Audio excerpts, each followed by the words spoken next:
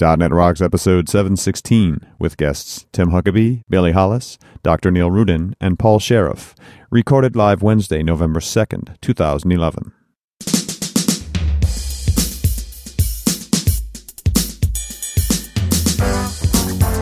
This episode is brought to you by Telerik and by Franklins.net, training developers to work smarter, and now offering video training on Silverlight 4 with Billy Hollis and SharePoint 2010 with Sahil Malik. Order online now at Franklins.net. And now here are Carl and Richard. Thank you very much, and welcome back to .NET Rocks. This is a panel discussion we recorded at DevConnections a couple of weeks ago. And as we were recording it, we discovered that we weren't really recording it. So about 20 minutes in, somebody finally pushed the record button, and we got most of it. So before we start that, I want to tell you that Pluralsight.com is where you can watch 200 minutes of free developer training given by many of our guests. They have 600-plus hours of content to choose from, including those from Metro programming, like Building Windows 8 Metro Apps with C# and XAML with Ian Griffiths, Building Windows 8 Metro Apps with C++ and XAML by Kate Gregory, Introduction to Building Windows 8 Metro Apps by Dan Wallin. And in addition, there are fundamentals classes in C# taught by Scott Allen, VBNet by Rob Windsor, C++ by Kate Gregory, and JavaScript by Liam McLennan. After your free 200 minutes are up, it's only $30 a month. Pluralsight.com is proud to support .NET Rocks. Thanks for that, and now let's get to the content. To me, it's the video that's key to my experience. But if I move into an arena where I'm manipulating things and I'm producing, now my need to be emotionally connected to the application is higher, and I need more power than a consumption-based platform like HTML5 is going to give me. And look, we can't consume stuff unless it gets produced. Somebody's got to produce it. So I'm not doing Corel Draw in HTML5. Okay? I'm not writing the system that the radiologist manages X-rays in HTML5. That's just nuts. But you might have a viewer. I might have a viewer. Right. But the thing that the guy is doing, that's, life or death decisions to make sure that he gets the diagnosis right, that's got to be tweak number one for all the low risk factors. Mm-hmm. And number two, to raise this guy's productivity absolutely as high as it can be, because he's expensive. So when I'm in that mode, I've got to have the client stuff. I've just got to have it. I think also in some modes of consumption, think about readers, think about ebook readers. In fact, it's a glaring hole right now in kind of, if you look at the Microsoft stack. So there's an opportunity for someone to go and build a great e-reader and make a fortune on the Microsoft stack. But, all the other platforms seem to have a very strong play in the reader space. What happened to Microsoft Reader? What happened to Microsoft Reader? Yeah, I know exactly. What happened to Microsoft Reader? It's a good question. I don't know. It hasn't been revved in years. It's nobody knows, nobody cares, right? Apparently. Which is disturbing, but true. But, it seems like Microsoft's view is, well, IE is your reader, but it's not a great ebook reader. Mm. And, reading an ebook is a pure consumption activity, but I want it to be a beautiful experience as well. I want it to be a clean experience. That's fair enough. Yeah, the Kindle reader on Chrome is the best reader I've seen for the PC. But it's disturbing that I'm using Amazon and Google's technology on a Microsoft platform to actually have a good reading experience. Well, that's one of the things that when you start to look at the entire WinRT space and you look at everything that's going to happen, the hidden elephant in the room to me is Amazon. Mm-hmm. Because they are the most effective competitor Microsoft has right now. And nobody seems to be paying them any attention. And nobody pays a bit of attention to them. I think it's because Jeff Bezos stays off stage. Everybody's, it's all secrecy in Apple and what they're doing on stage. And Google, all the analysts are looking at them. And then Amazon just puts some brand new thing on their homepage and everybody goes, wow. Right. Well, what's your point about not paying attention? Because Amazon is crushing Windows Azure. So I'm with you. But, and Amazon actually defined cloud, really. Yeah. We all talked about it. They went out and built it. right? EC2 and S3. I mean, those are the real products that are taking the market by storm. And I think Kindle made ebooks real. I mean, Sony got to market first, but nobody seemed to care. Kindle's what made it happen. And now for $200, you can have a little Android tablet that also happens to read your Kindles. And Kindle it's not about the technology. Agreed. It's about the connection to the customer. Yeah. I did a seminar with 130 people at Build, and I asked people, who do you have a relationship with? Apple, not very many. Google, 2/3, 3/4. Amazon, virtually every hand goes Everybody up. buys something from Amazon. And I go, how many of you have good relationship with Amazon? And they're all there. They don't have bad relationships with Amazon. But you also, there's a way to flip that around, Billy, which is when you say, what's your best retail relationship? Nobody will say Amazon, even though it probably is the It probably is, yeah. Amazon's almost played too low a profile that they are not significant in consciousness, even though we're all participating. Well, I think of the old quote, bad leaders force people to do things. Good leaders persuade people to do things. When the very best leaders have done their job, the people say we did it ourselves. They don't even notice the leadership. Right. And you're exactly right. And Amazon's if that's leadership true, is remarkably transparent. Yeah. Then Amazon is the best leader. I think that's very localized to North America. That's probably true. I mean, Because I have a client. There's a few billion people outside North America I understand that can't get that. it. Now you're just talking crazy. No, I have a It's client. true. It's really true. They're out there. All the billions of people are outside North America. Everybody knows the world is square. Now, I have a client in Brazil, and internet retailing doesn't do any good there. And the problem is they don't have the transportation network. You can't rely on something getting delivered to your house. So stores are still the big thing there, and I understand that. Nevertheless, the North American market drives a lot of what happens in the world. How are they going to do the Olympics? Oh my goodness. Brazil. Yeah. I don't know. But I wouldn't worry about Brazil. I'm worried about the UK. yeah, London. Yeah, I think I'll go to both and I'll let you know. It should be good fun, one way or the other. This portion of .NET Rocks is brought to you by our good friends at Telerik. Hey, can you ever have too many free tools to complement your development skills? I didn't think so. So our friends at Telerik are giving you now more than 30 free products for application development, automated testing, agile project management, and content management. And we're talking free. Not a trial, not a demo, but free, complete products supported by a community of over 440,000 developers at Telerik forums.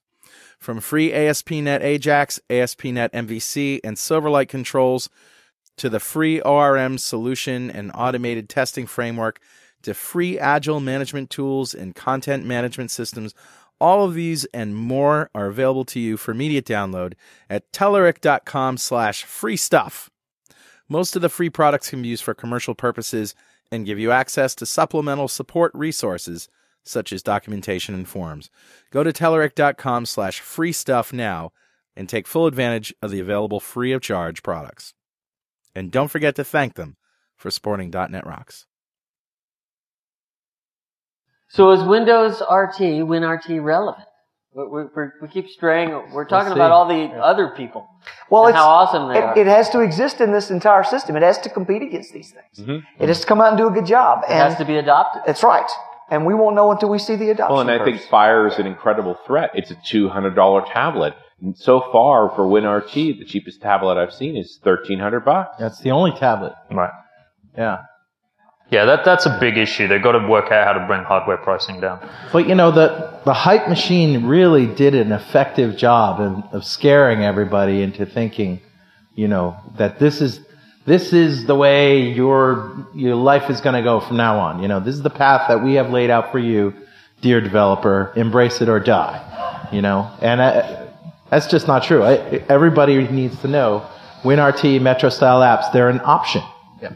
They're an option and a business move for Microsoft to get, I think, to really lure in the JavaScript HTML5 crowd, who, by their very nature, it does what they do with the technology they use because it's open. And now Microsoft says, hey, use those great tool sets you have to build apps for this. Well, it's got to be pretty damn popular and lucrative before they'll do that, I think. Well, they're looking at the consumer now, right? Finally. Right. Yep. So Microsoft Again. has finally said, No, again. well, again, yeah, exactly. Yeah. But they finally come back around, right? So it's like Billy said, the people that are doing the line of business applications, they're not going to be using Metro apps. They're going to be using the same old desktop apps that we're building today, aren't they? Right? And For a while. well, you see, this is the problem. Everybody puts everything into a bucket. It's like, if I'm going to do an app, I got to do everything in one technology. Why? You got to look at each Right. module and say, who is the audience that is going to do that? The line of business guy, he wants a quick, really snappy app. That's going to be a XAML desktop app. Okay? The manager guy, he just wants his information. He wants the summary stuff. And he wants to get on whatever device he has available. Right. So fine, you use HTML5 and JavaScript for that piece of the app. But people always want to say it's got to be this way or the other way. No, Right. it doesn't. Yeah. You need And to it can be break both. up the I mean- app into different technologies. Now, and I'd be interested if you guys have the same. Our guideline, our rule of thumb, is to add a new UI stack to a well-designed and developed system is about 10% of the development cost. You're just adding views. 10% more, and we got a new stack. Yeah, Is that about right? absolutely. Well, with That if I've got a well-developed system and it's got one UI stack on it, but it's properly layered, I've got everything going on the server the way it should be, etc. And I want to add a completely new and different UI stack. Let's say this goes back to Windows Forms. We used to do Windows Forms, but then there was the part we exposed via ASP.NET, typically a subset. Our guideline was 8 to 10% more on project cost to add that UI stack. As long as you're on the same underlying platform. Right. Well, that's right, and that brings up WinRT, which isn't compatible 100% with .NET and Silverlight and all that stuff. So you do have those system things that need to change, but to my understanding is the best applications have most of the goo of the app in the cloud. Right. So that your UI just becomes the way to call your services, and hopefully there isn't all that much stuff besides UI code on the app itself. And it's very dependent on what you're doing. Of Yeah. course it is. It is.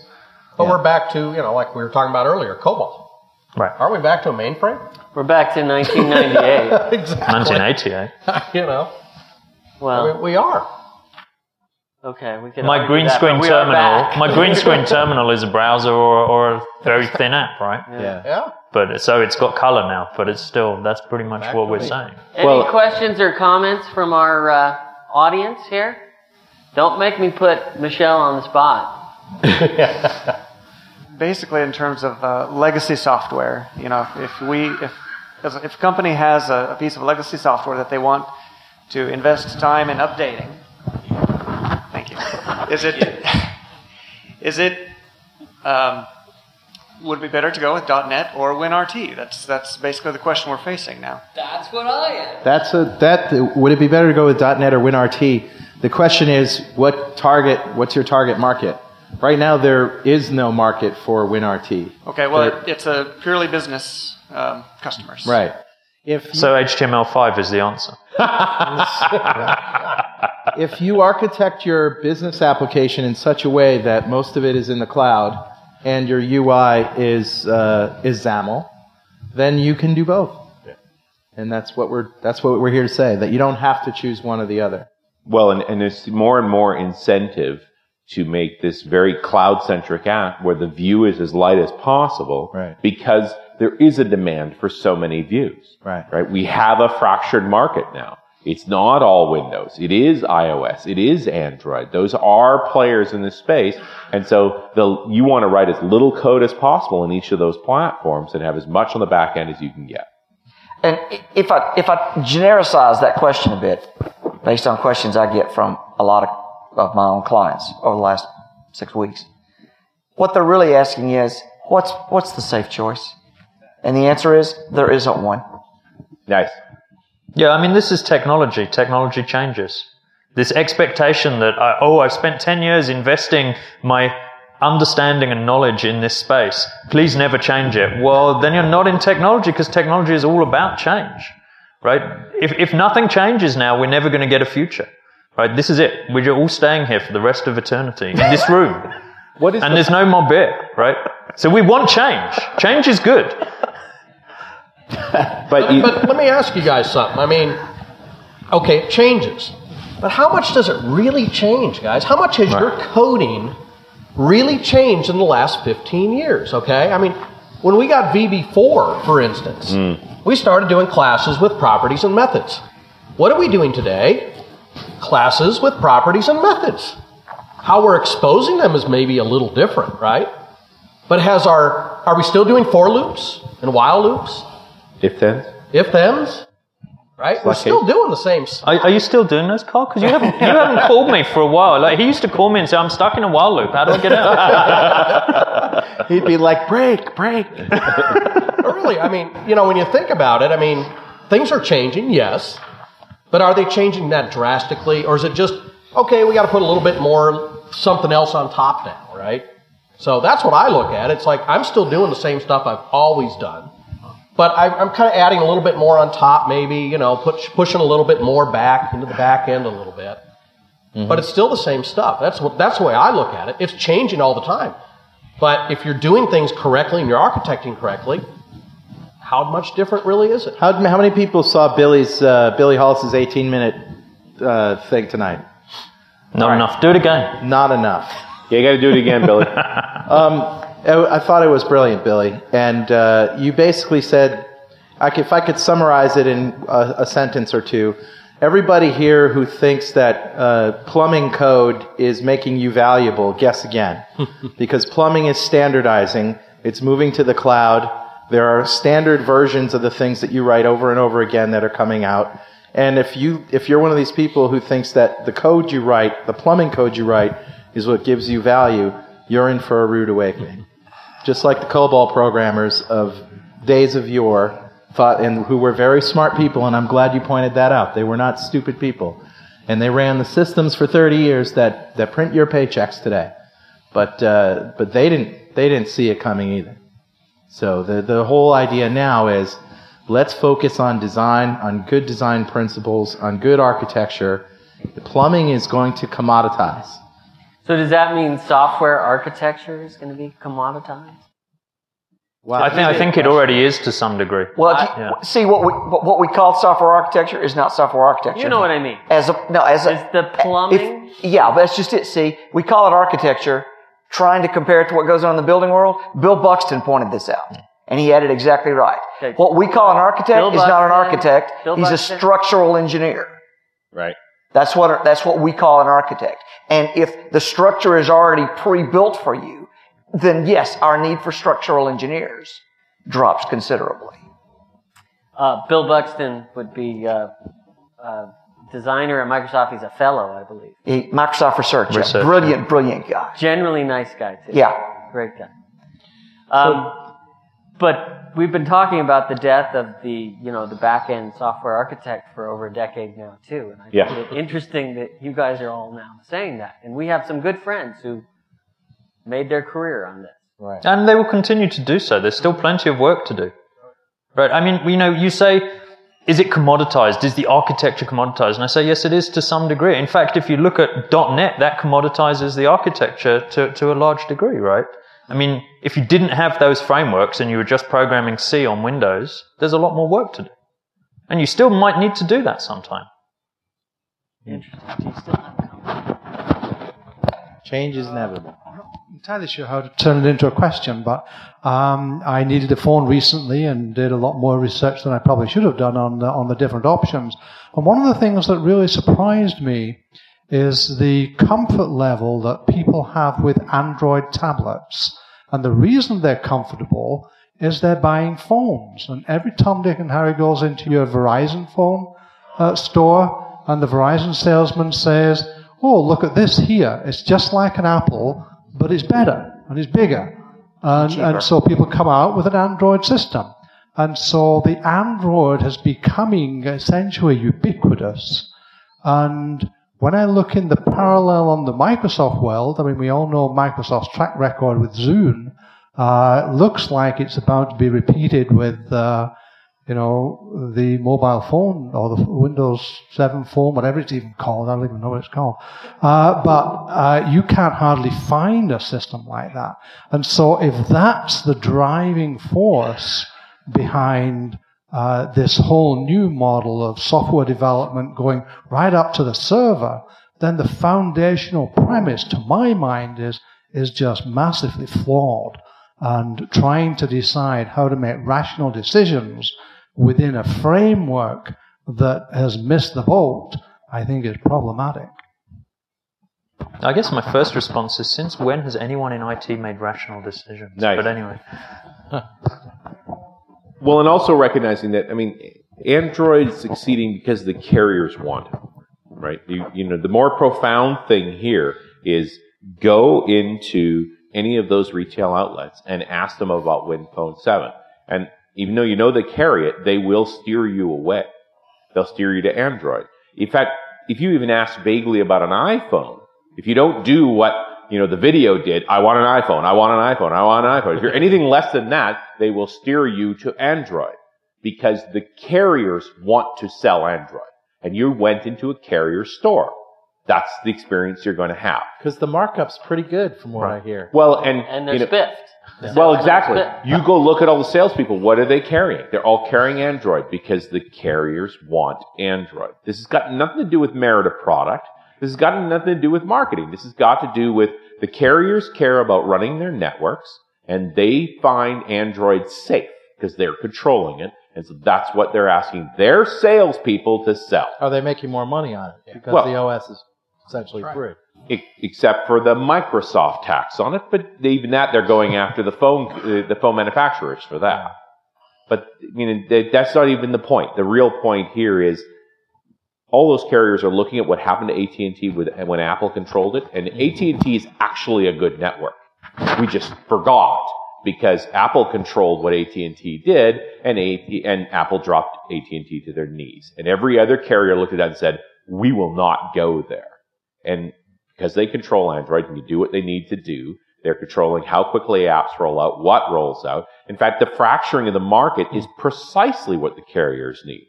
Because they don't want every phone updated on the same day. That would be bad, right? It kills networks when that happens. They like lots of different products, completely diversified.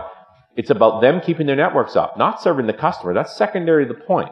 Keep the network up. Ultimately, the customer is served when the network's not dropping to its knees, for better or worse. And, I mean, I don't envy Microsoft. I think they make a wonderful product. I really like their phone. But they're up against an incredibly challenging thing because the person they actually need to sell a phone to, the carriers, doesn't want it. Well, I think to his point is that Microsoft has a limited number of times they can try to use their muscle and money to make things happen and fail. So they fail with Zoom. If they fail with Windows Phone 7. And then that's every time they fail, the next thing they try. It is a finite number, but it's actually quite large. Yes. You got a billion here, a billion there. That's a lot of product. I understand, but the psychology starts to get pretty tough after a while. I'm with you. Yeah. I mean, honestly, I feel like the sad part is the Zune HD, for those who actually put very nice product. Beautiful product. Yeah. The problem is the champion of that product was Jay Allard, and he's not with the company anymore. Because he did that whole courier thing. Well, has everybody read the Courier article from CNET? Really interesting article. Yeah. Different set of problems. Just a really interesting glance into Microsoft itself. And I'm on the side of, I would have liked Courier, but I know I'm the anomaly. What's curious to me is that Courier got as far as it got before it got killed. That seems a little crazy to me. Okay, I understand why it killed it. How did you get to the point of prototypes before you killed it? Should have been killed in the design if that was the issue.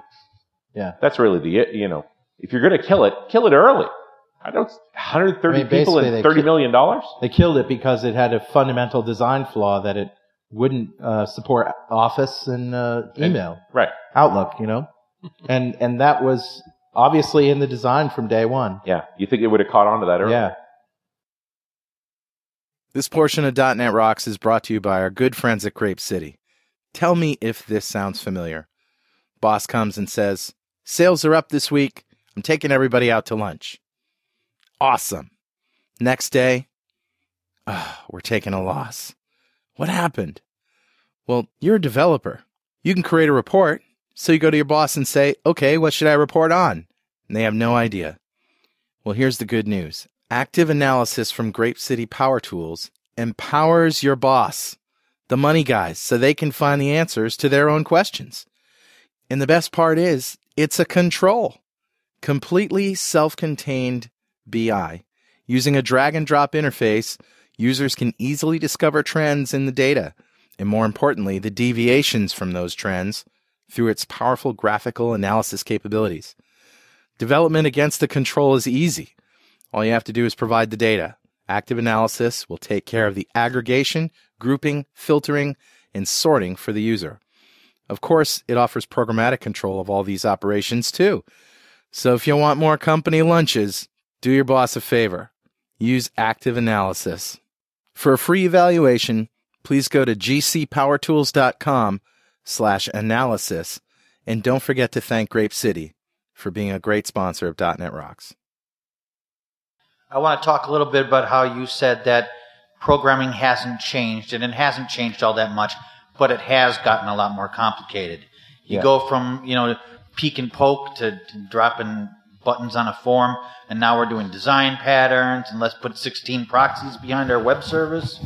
You know what I'm saying. Mm-hmm. I also want to mention with WinRT, one of the reasons why I love WPF is because you can do just about anything. But Silverlight is like a sandbox version of that, and I think WinRT is even more sandboxed. Absolutely. What are your thoughts about that? Absolutely. I'll just say that one of the things that I talked about in my 18-minute talk tonight was the business problem that Microsoft has that they solved with WinRT. Well, it remains to be seen whether they actually solved it, but they addressed it with WinRT. And that is, Windows users don't want to install Windows apps because they sometimes contain malware, because basically there's no vetting process for apps. You download them from a site, whether it's a pay site or a free app, and you take your chances. Sometimes you don't even know what you're downloading because there's 5 download now buttons on the page, and you download. You ever have that problem? Like I go to Spybot Search and Destroy, I end up downloading and installing some tool I had no idea, and I'm just clicking the download button. Yeah, 16 toolbar. Pretty soon I'm like, there's like network connections going off, and my CPU is draining for some reason. So that's where Apple succeeded with the App Store, is the vetting process. They're able to look at the code to say, you're making a call here to some place we don't like. That's not acceptable. You can't be in our App Store. So they're actually vetting it. And this is why. And point out, unintentionally, Apple did not want the App Store, right? That's right. Steve Jobs didn't want it at all. Said it's Safari or nothing, right? They were dragged to the App Store. Happened to work out pretty well for them. Happened to work out really well. So there's business opportunities, but more importantly, there's a vetting process, and there's multiple layers of vetting process in the Windows App Store, which doesn't exist yet. But the layer 1 is just you can't compile an app if it calls, tries to write a file somewhere on the hard drive. You can't do it. System.io is not there. There's a whole bunch of restrictions. Number 2 is when you submit it, if you do something they don't like, you can't get in the store. So the WinRT is a sandbox because of that business problem that Microsoft's trying to solve. That's just on the Metro side. That's just on Windows 8. I mean, Metro. You can still hang on here. We were told very specifically not to critique WinRT's API as it is now, because it's going to get a lot more rich in the next version. But so the gentleman's comment resonates. Silverlight is a tiny subset of WPF. Exactly. WPF is almost like Win32. It's so big and rich and awesome. Right. And the reason Silverlight is a tiny subset is it's 4.2 meg download. Got to run in the browser. They can only cram so much in that runtime so they can compete against Adobe Flash. Right. Yeah. I think it's really important to remember that what we're seeing in WinRT is not even version 1 yet. Right. My point. Yeah. And that is something we've got to bear in mind. And even when it ships as version 1, it'll still be 1.0. Yeah. But there's a long way to go. The whole app, the siloing in the app play is about Microsoft taking responsibility for your app. Right. They're going to run the App Store. People are going to install apps off that App Store because it says Microsoft on it. And so they want to be pretty darn sure you're not shipping viruses. Right. And they're going to put us in a narrow can. They're going to make us work hard to be able to get into that store because ultimately they're as culpable as you are. And that's a reason to move to Windows 8, right? I mean, that's one reason. Another great reason is that it's smaller and runs in less memory and that it has a really cool task manager. I think.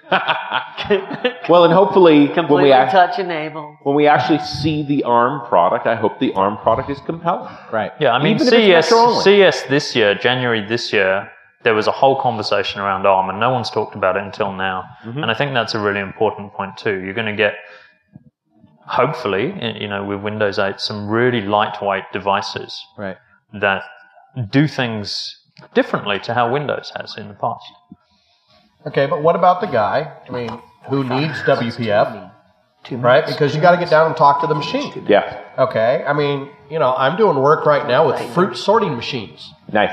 Okay, Gallo glass. Okay, we got to do numerical control on bottle testing machines. You're not going to make it in Metro. No. You're not going to make it in Metro. So I've still got to have that other side. Yeah, absolutely. Okay, and that's completely independent. That's a whole other side.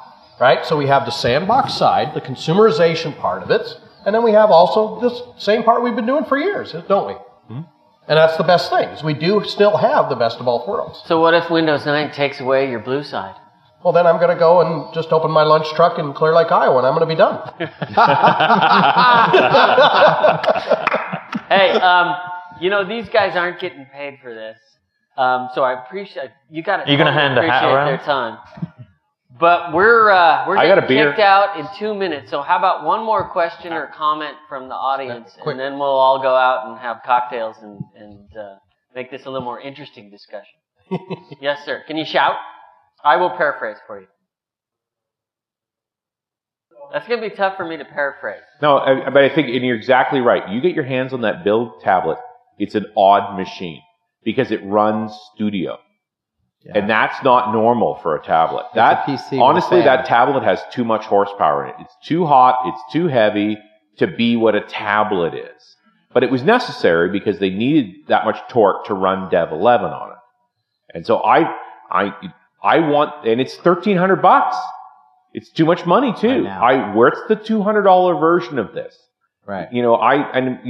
Part of the conversation we've been having on the shows is this: what does the dev cycle look like? I want to develop on my PC with enough touch to understand what I'm doing, and I want to deploy to a lightweight machine. The machine we got at Build is not a lightweight machine. Yeah. It is an odd machine. And I like it. I've got one too. I think it's very cool, but it's an odd duck. But I hear what you're saying is these two machines, I have an iPad and I have the Windows 8 tablet, and they're not the same. He said this is a little PC and this is like a smartphone. A giant phone. So what you're saying is you like the tablet because it has all the Windows power behind it?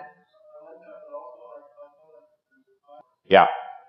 There are times when you just want the Metro part. I think we're going to see those models. I think see some of those. I think it's inevitable. There will be an ARM device that will be Metro only. I'm sure. And it's we could tease Microsoft if they want. They're smart people. We are not the people who thought of this. No. Right? There's a group of guys who are like, wait till we build one of these. Right. I have every expectation of that, and it'll be a challenge to build for it, but I'm excited by that. That's the product I'll buy. I'm stoked about that product. Me too. So what you're saying is it feels like legacy when you switch to desktop mode. Because it is. That's intentional. Yeah. Well, thank these people for being here instead of at Penn and Teller or at a slot machine somewhere. Yeah. Thanks for not going to Fantasy tonight. Appreciate our esteemed panel. Thank you so much for doing this. And glad you guys came. I hope you found this valuable. We will be continuing the conversation with malted beverages outside, and you're welcome to join us. Hey, thanks for listening. And remember, pluralsight.com is where you can get 200 minutes of free video training by guests on .NET Rocks and other experts in the field. pluralsight.com.